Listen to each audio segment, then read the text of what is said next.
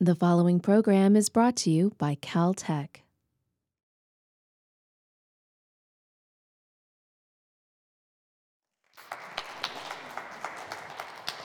When I was in elementary school, there always seemed to be some authority figures that came up, counselors, teachers, parents, who came up to me, gave me a little ribbon, and it said, "Reach for the stars." So I got the ribbon, and I went back home, and I sat on my lawn chair at night, and I was like, trying to reach up for the stars, and I realized, man, the world is so big compared to yourself. A little later, I noticed a small ant crawling on the arm of my lawn chair. And I think, in that ant's perspective, I must be so huge, so big. And I'm thinking, man, the world is so big in front of me with the stars and the sky. And if you put yourself in the ant's perspective, you think the world must be so big. But if you keep on going smaller and smaller, let's say from organ system to organ to tissue to cell to atom to subatomic particles, you realize that the world is comprised of these tiny elements that basically control or affect our environment.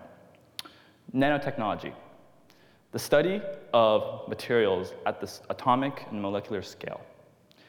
It's all around us. You can pull your phone out of your pocket in front of you. It's nanotechnology.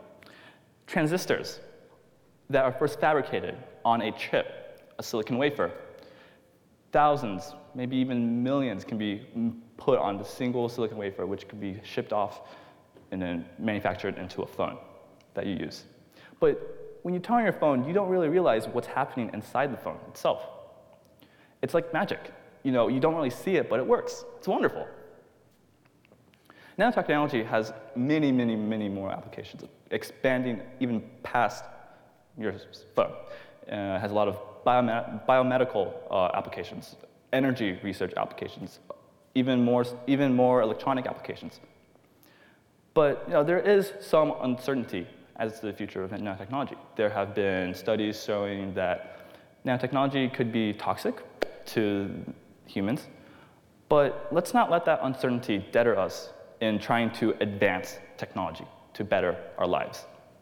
Instead of trying out nanotechnology on sort of biomedical research, why don't we try it on energy applications? Solar cells. Solar cells can use all sorts of nanotechnology, and they can, on one single sort of chip, and it can power a whole village.